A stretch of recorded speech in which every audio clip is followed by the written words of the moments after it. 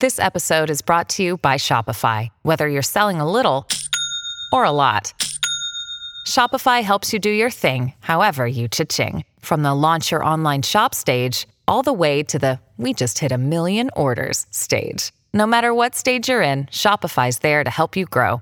Sign up for a $1 per month trial period at shopify.com/special offer, all lowercase. That's shopify.com/special offer. Welcome to the New Books Network. Welcome to New Books in Politics and Polemics, a channel on the New Books Network. I'm your host, Dr. Kirk Megu. I also host my own podcasts, Independent Thought and Freedom, and also a story club, Global Politics and Global Cultures. Today, my guests are the distinguished professors Howard Gilman and Erwin Chemerinsky, authors of the book The Religion Clauses, The Case for Separating Church and State, published by Oxford University Press in 2020, out now in hardcover and on Kindle. Welcome, Professors Chemerinsky and Gilman. Thank you very much. Thank you. Great to talk with you. Yeah, it is. And I'm sure as constitutional scholars, you must be pretty busy right now. It's there are certain times in history when you do work overtime to keep track of everything. That's true. Yeah. Mm-hmm. Well, we usually like to start off by letting our guests tell our audience a bit more about themselves, particularly in relation to the subject of the book. So I'd invite Howard on first, and then Erwin. Yes, thanks. So I'm a professor of law, political science, and history and I've been writing about constitutional law, constitutional history, and Supreme Court politics for about 30 years. I'm also the chancellor of the University of California, Irvine campus, and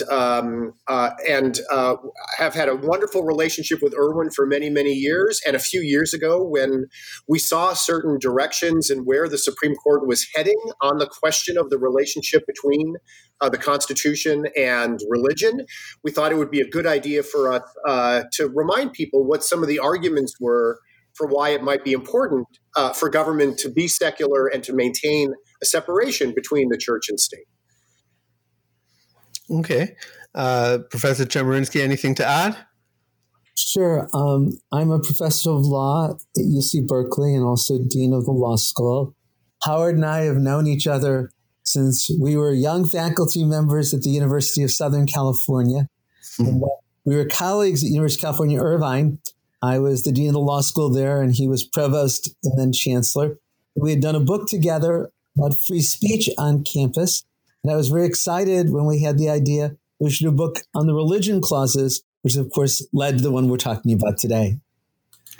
Right. So you were well, let's start off, I guess, just with the religion clauses themselves, the title of your book. So what are the religion clauses and why is it important? I'll start. There's two provisions in the First Amendment that deal with religion. One says that Congress shall make no law respecting the establishment of religion. We refer to this as the Establishment Clause. And though it says Congress, since 1947, the Supreme Court has said it also means that state and local governments can't establish religion. The other provision says that there can't be any law abridging free exercise of religion, often called, of course, the Free Exercise Clause. And even though this too refers to Congress, since 1940, the Supreme Court has said that state and local governments can't infringe free exercise of religion. Our view is that these clauses together are meant to create a wall that separates church and state. The idea is that the government itself should be secular, but we should, through the Constitution, protect the exercise of religion in the private realm. In other words, the place for religion is in our homes, our churches, our synagogues, our mosques, and that must be protected. But the government, to the greatest extent possible, should be secular. Right. Is there anything you want to add, Howard? And it's one of the great innovations of the American Constitution. The framers of the Constitution came out of a political tradition where there had been great turmoil over the question of government's relationship to religion. One of the distinctive features of the original Constitution was this commitment to making the government inherently secular, having no religious tests for office, and ensuring that religion would live in the free choices of people, but that government wouldn't be establishing a religion or engaging itself in religious activity, and that people would be free to exercise religion to the fullest extent possible without government discrimination or oppression. So it's such an important feature of the original Constitution that its meaning in today's world is still very important to engage and consider. All right, but the argument in your book is that these understandings have been and are under threat and have been attacked, correct? Would you like to elaborate on that? So starting a few years ago, as the Supreme Court has become more conservative, there have been a number of cases whereby the justices, for the first time in a very long time, are aligning government action more closely with religious activity. So allowing, for example, local governments to begin their government sessions with particular prayers that are associated with particular religious nominations, Christian religious nominations, and also allowing the government in ways that had not been allowed for a very long time to use taxpayer resources to fund religious activity, including capital projects for places of worship. And we've also seen recently the court beginning to move in the direction of allowing religious individuals to claim that because they have objections to certain laws, for example, laws prohibiting discrimination against same-sex couples or gays and lesbians, that they shouldn't have to obey those laws the way everyone else does simply because they have a religious objection. And in both of those circumstances, we think the court is moving in the wrong direction. Okay. Is there anything you'd like to add, Erwin? I very much agree with that description. In 1947, when the Supreme Court said that the Establishment Clause applies to state and local governments, all 9 justices said that that provision was best understood through the words of Thomas Jefferson. There should be a wall that separates church and state. This idea of a wall that separates church and state doesn't come from liberal professors in the early 21st century. Those were Thomas Jefferson's words. Now we have a majority of the court that rejects the idea there should be a wall that separates church and state. They believe that the government only violates the Establishment Clause if it coerces religious participation, and rarely will anything violate the Establishment Clause. So religious symbols on government property are fine from their perspective because it doesn't coerce religious participation. Government aid to religion is fine because it doesn't coerce religious participation. At the same time, 30 years ago, the Supreme Court, in an opinion by Justice Antonin Scalia, said that there shouldn't be exemptions from general laws given on the basis of religion. But now the conservatives have shifted, and as Howard was saying, very much want to give exemptions from, say, anti-discrimination laws to those who have a religious ground for wanting to discriminate. It's a major shift in the law. It's one that we think is undesirable, and it's really the reason we wrote the book. And so, I mean, the argument of your book, I suppose, it goes against these recent rulings and gives your reasons. So is it that you are sort of providing legal ammunition to have these points of view challenged in the court? What is really? I'm just trying to think of the aim of the book in your criticism. How do you see this being able to be reversed if it can?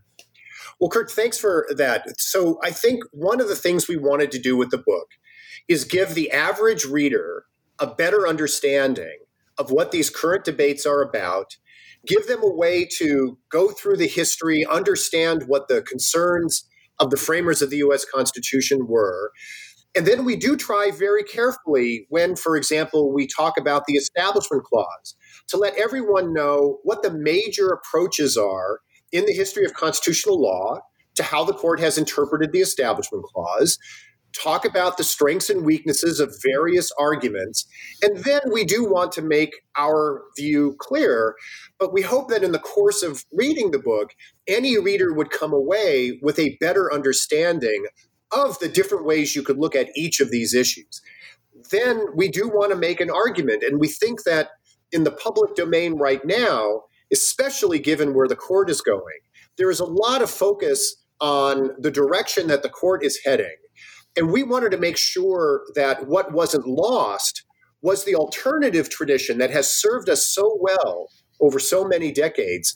And just to let people understand at a deeper level that there is an alternative way of thinking about the relationship between church and state that still has tremendous merit, and that people should embrace that alternative tradition.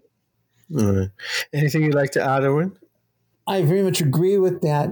I think in part it's to add to the scholarly discussion on the topic. There is a voluminous scholarly literature on the appropriate way to interpret the religion clauses. And I think that we have arguments to advance that discussion.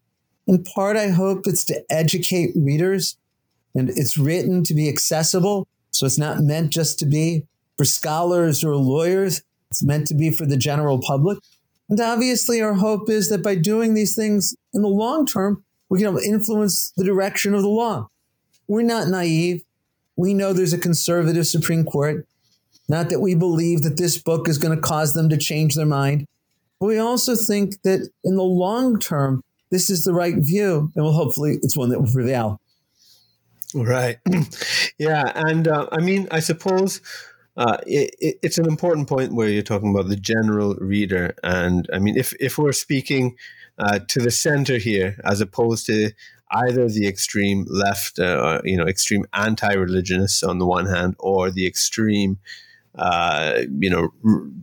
Christian right, let's say, on the other hand, if we take if we try to speak to the middle, I would say one issue that people probably have concerns about is, say, the issue of prayer in school. And they would say that, this has been, as far as they're concerned, to tell you the truth, I'm not sure what the historical fact is, but as far as they're concerned, it's always been like that. Has been traditional for centuries, perhaps since the founding, perhaps from before. And that it's a recent attack on the way that people have been, that Americans from the founders on down have been practicing education. So what would your because if I understand you correctly, you agree with the decisions not to have prayers in school, and you think it's fully consistent with the establishment and the Establishment Clause in particular. But how would you make that argument to an ordinary person, who has the concerns I just outlined? The idea is that the government should be secular. The place for prayer is in people's own daily lives, and as I said, their churches, their synagogues, their mosques. I think the Supreme Court got it exactly right in the early 1960s when it said, even voluntary prayer in public schools is inherently coercive. Students will feel the need to participate, even if it's against the religions that they're being brought up in. That's why the Supreme Court now, for well over 50 years, has said that prayer in public schools is unconstitutional. Yet I also fear there may be a majority on the Supreme Court to reconsider that. In 1992, the Supreme Court held that having a clergy member deliver prayers at a public school graduation violates the Constitution. The court stressed the coercion that's there when prayer is part of public school activities. But Justice Scalia said, what about all the students who want prayer to be there? Shouldn't they have the right to have prayer? I think that's where the majority of the current court may go. And it very much frightens us because we do believe that there will be coercion for students to participate. It's just inherent to the nature of those kinds of activities. And Kurt, for a long time, the Supreme Court did not really address these two religion clauses because it was uncertain whether they actually applied to the activities of the state, of state governments rather than just the federal government. But the minute that the court in the mid-20th century began addressing that issue, whether states were behaving in a way that was consistent with these clauses, it immediately reached the conclusion that having the government in organizing its schools require everyone to say a particular prayer could not be reconciled with the history and tradition leading to the creation of the Establishment Clause. The other thing, of course, that has changed over the last 50 or 60 years is that we understand more the importance of the great religious diversity of our republic. For a long time, it was assumed that there would be a Protestant establishment that would have a special place within the political system. And that was tremendously exclusive of people who didn't associate themselves with that faith tradition. And I think even if you weren't a constitutional scholar, if you believe in freedom of religion, if you believe in religious pluralism and diversity, there's nothing that could more seriously undermine true religious liberty than if the government started playing favorites. If you were a Jewish child growing up in the 50s, when every single day in public school you had to read a Christian prayer, that sends the signal that you're not as much part of this political system as other people are. And I think as we come to appreciate more the importance of religious diversity, the older traditions are much harder to justify. In terms of the free exercise, you've mentioned a couple of examples about companies providing contraceptive insurance or health insurance to cover contraceptives. And also another case was with the Trinity Lutheran Church in Mississippi, accessing public funds for, I believe it was a schoolyard, paving schoolyard. So we can go over that, but I want to kind of push it further as well. Let's say in terms of Muslims and they're prohibited from selling alcohol or drinking alcohol, or say Orthodox Jews who want to adhere to the dietary laws and not serve kosher foods. Would the way you interpret the free exercise clause, also apply to them to say force Muslims to serve alcohol or Orthodox Jewish business owners to sell non-kosher foods, in the same way as it would apply to say Christians who may have certain beliefs or objections? The easy answer is no. There is no law that requires that anyone sell alcoholic beverages. Any business that doesn't want to sell alcohol can choose not to do so. There's no law that requires that any grocery store sell pork products. Anybody who doesn't want to do so can refuse doing so. Where there are laws, though, that prohibit certain behavior, we're saying there shouldn't be a religious exemption to them. Let's take anti-discrimination laws. Laws that prohibit businesses from discriminating based on race or sex or religion or sexual orientation. What we're saying then is that people do have to comply with those laws, even if they're inconsistent with religious beliefs. So the key question is there a law in the books that requires or prohibits such behavior? I mean, your examples with regard to alcohol and selling pork, there aren't any laws on the books. I see. I don't know if there's anything you want to add there, Howard. That sounds pretty clear from Erwin. Yeah, no, Erwin is always very clear. I think where it gets tricky is when you are imagining a person who's operating in commerce, right? This is not, for example, the organization of a church, or whether a church itself can pick its leaders, or whether a church can decide who will be among its parishioners. Right? If you are running a business, you have a cake shop or a photography business, And there are general laws against discrimination. For example, you know that you can't have a cake shop and simply refuse to serve African Americans. That's what the whole civil rights acts of the 1960s were designed to prevent. If, on the other hand, you have a religious objection to serving certain people, for example, as a Christian, you don't agree with same-sex marriage, so you don't want to sell a wedding cake to people who are same-sex, where then do your rights exist under those circumstances?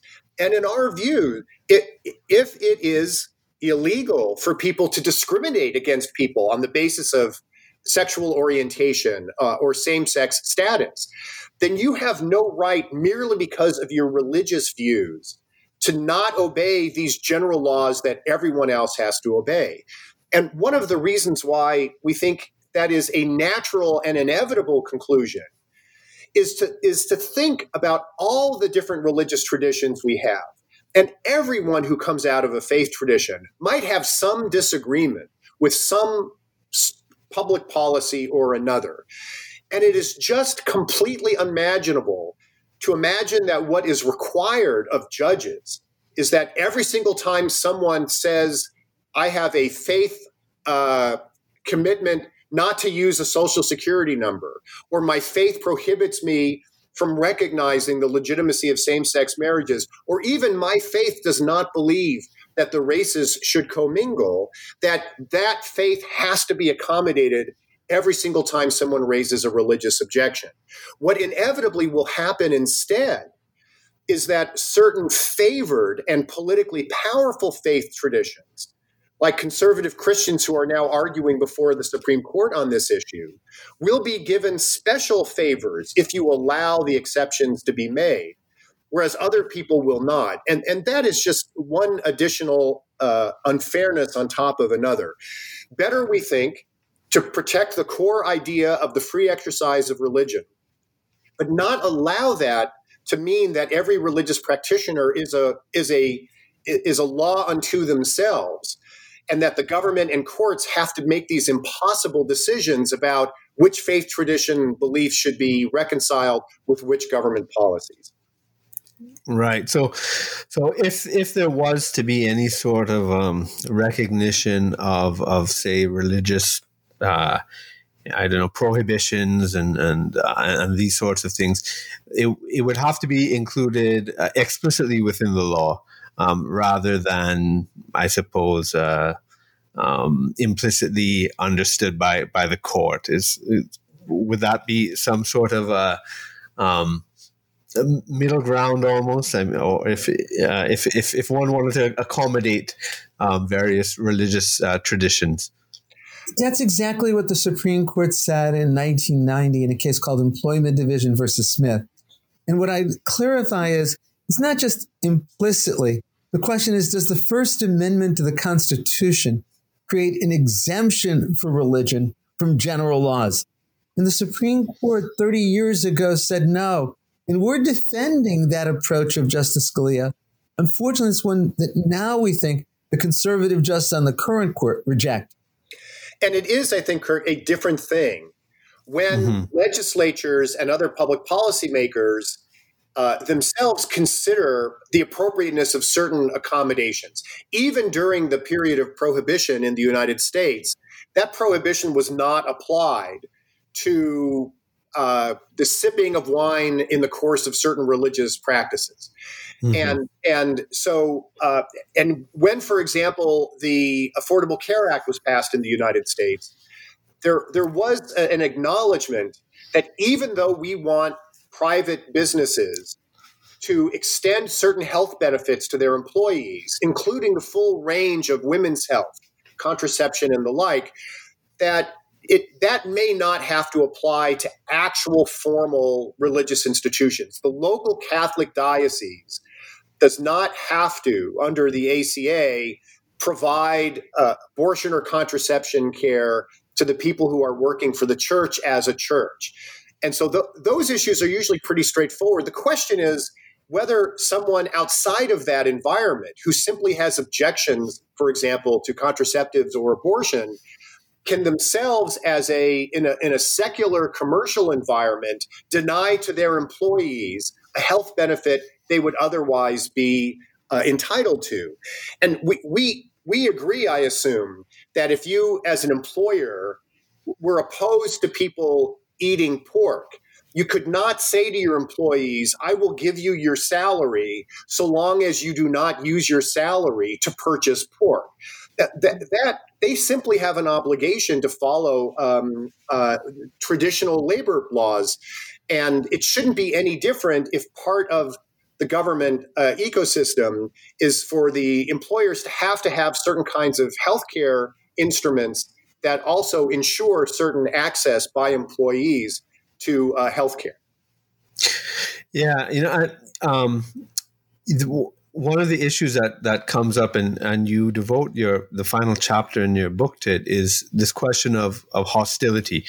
That people, because I mean, your arguments are very sound, they're very reasonable, they're very rational, but because the actual legal actions often have taken place in a political environment where there have been, very, anti-Christian, religious people involved in some of these actions, that people react accordingly rather than to the rational arguments and so forth that you're portraying here, and in terms of the idea that there's this hostility to Christianity right now, and that the attacks on these things are well, there's a debate whether it's constitutional or unconstitutional, and that's what you're entering in.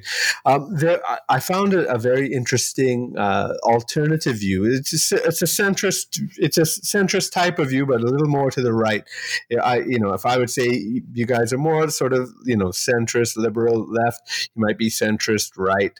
But it's an interesting thing that I'd like to hear your response to.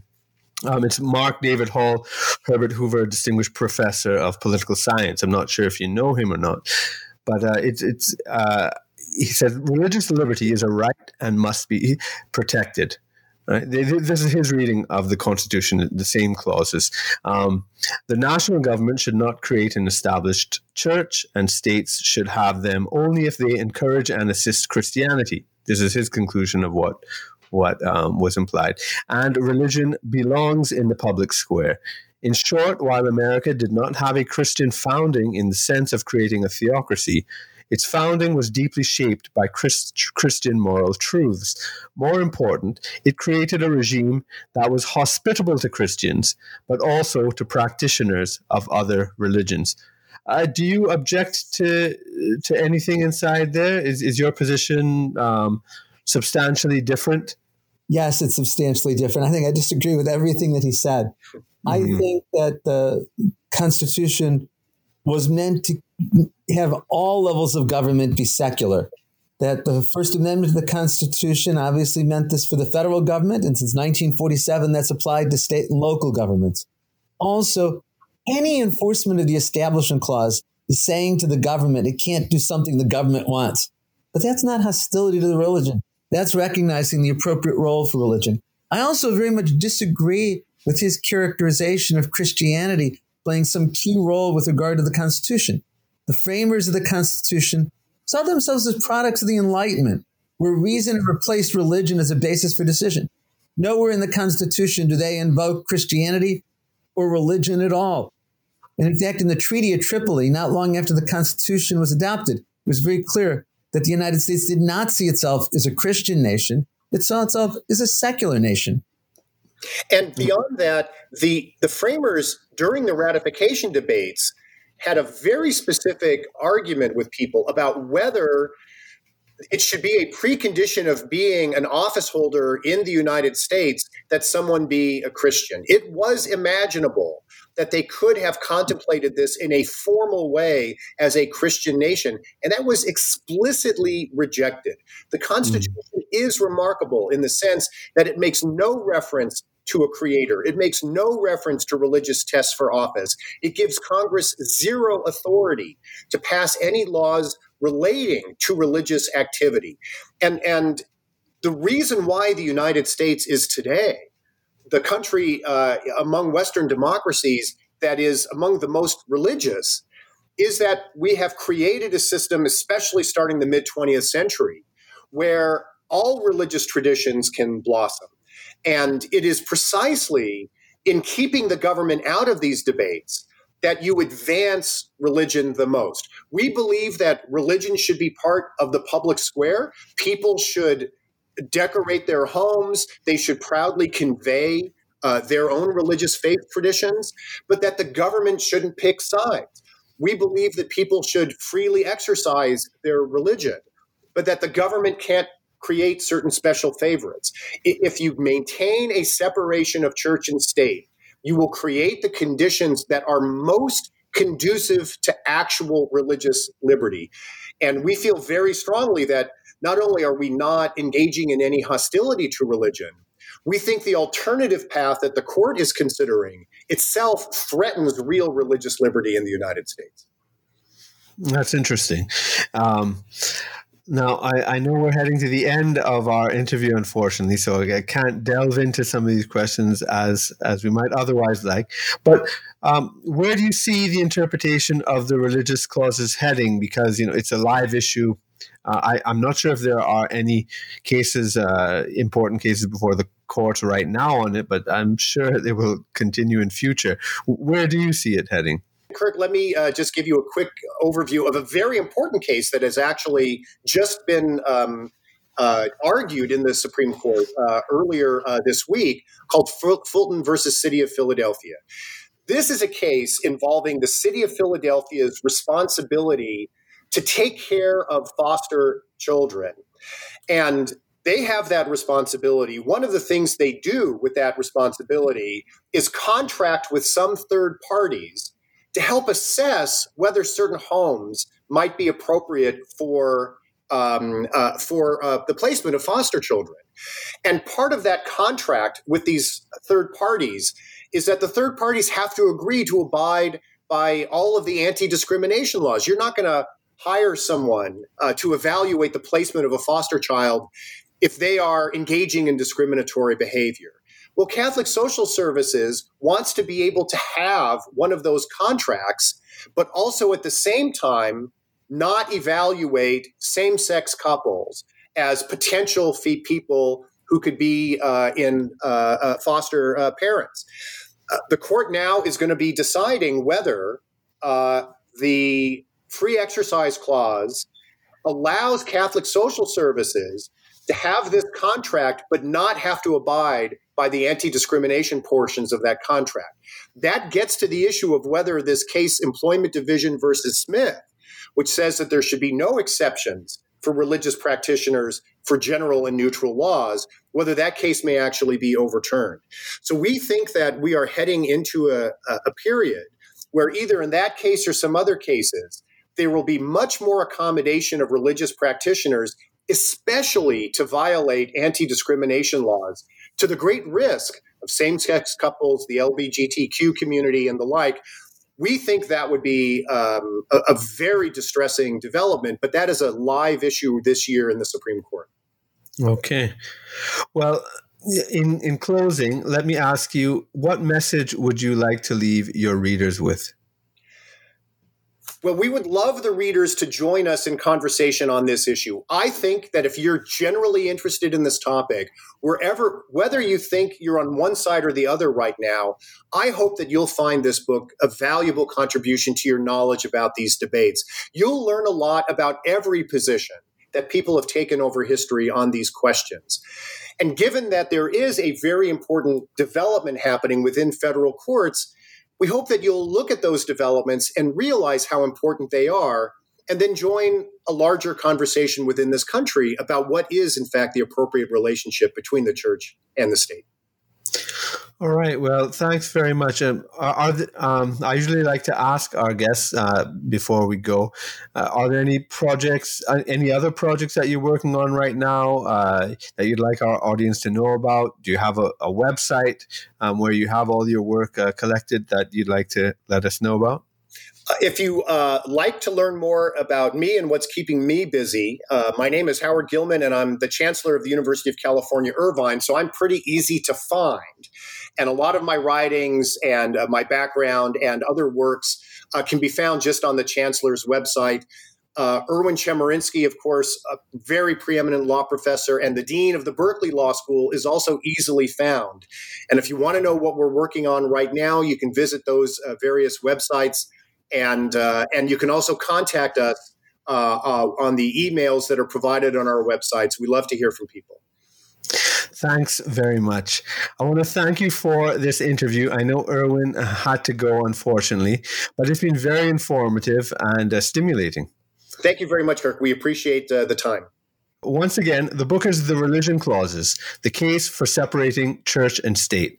And we've been speaking to the authors, Howard Gilman and Erwin Chemerinsky. Thanks also to you, our listeners.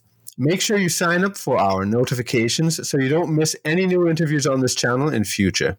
I look forward to seeing you on the next episode.